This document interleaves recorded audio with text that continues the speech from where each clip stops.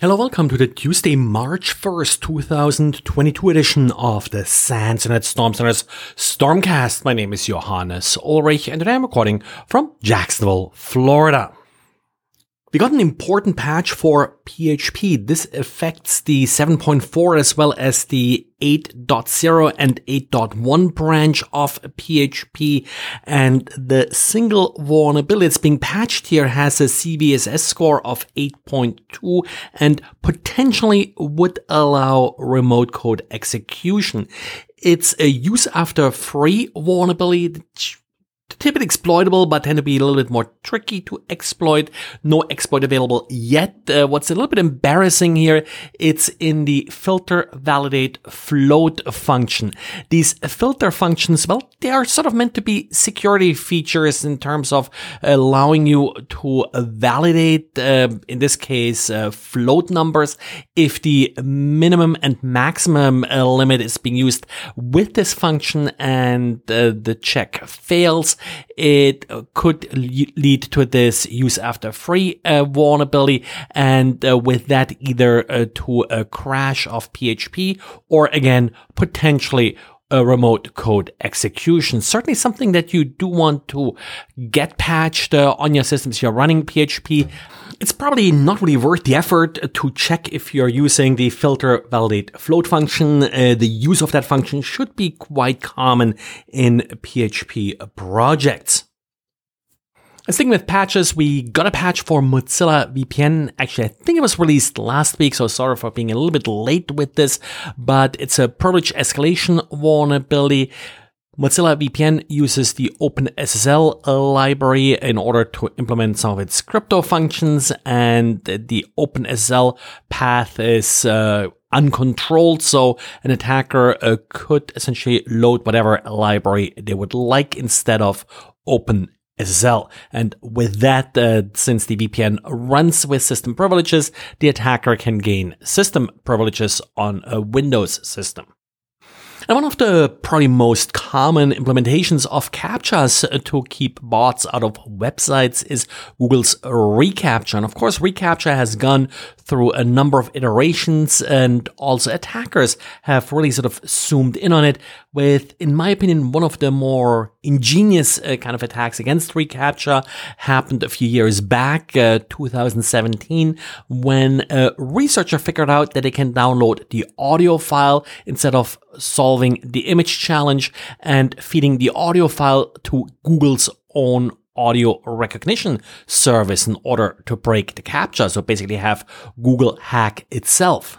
Well, this was believed to be fixed, but according to the author of the original post discovering this, it has come back. And updated version of their script now yet again succeeds in solving reCAPTCHA with very high probability. I think they say something like 98% by feeding it to Google's own audio recognition service. Lesson here, CAPTCHAs are typically only successful in slowing down an attacker and blocking some of the less targeted attacks. In some cases, I actually find that with CAPTCHAs, it's one of the few cases where you may be better off with a worse custom solution than using some of the standard solutions, just because an attacker may not bother to create a script to bypass your custom solution. And researchers from Tel Aviv University found two vulnerabilities in Samsung's implementation of the trusted execution environments. In Android, this is your secure enclave that's being used to store key material. And that key material is then typically used to encrypt things like, for example, saved passwords. The problems that were discovered here are around the reuse of the initialization vector, pretty straightforward and common vulnerabilities in these kind of systems. The first one allows the straight reuse if you're using a privileged process. The second one allows sort of a downgrade attack that then leads to initialization vector reuse. The end effect is that, well, this secure enclave isn't as secure as it could be, in particular if you're considering, for example, that it's being used for storing credentials like, for example, for FIDO2's WebAuthn, which is becoming somewhat more popular. The vulnerability was disclosed last year in July and has since been patched by Samsung. So make sure that your phone is up to date. And we got a quick diary by Didier about duplicate IP addresses in T-Shark. This is something that confuses a lot of beginners who are starting to use T-Shark. If you're seeing two IP addresses, for example, for the source IP, so not a destination and a source IP, but you're actually seeing two source IP addresses or two destination IP addresses. This is very typical for ICMP error packets, where one IP address is the IP header of the actual ICMP packet, and ICMP errors also include the IP header of the packet that caused the error, and that IP address is also included in the output.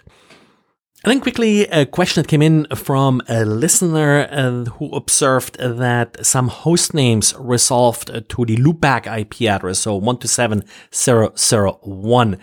This is actually not that terribly uncommon, often done, for example, by block lists who still want to resolve a particular IP address in order to prevent some performance issues with the resolution timing out, but they also don't want the host to connect anywhere, so they just return 127.0.0.1, like I said, used in block lists, sometimes also used for inactive host names. Well, and that's it for today. Thanks again for listening, and talk to you again tomorrow.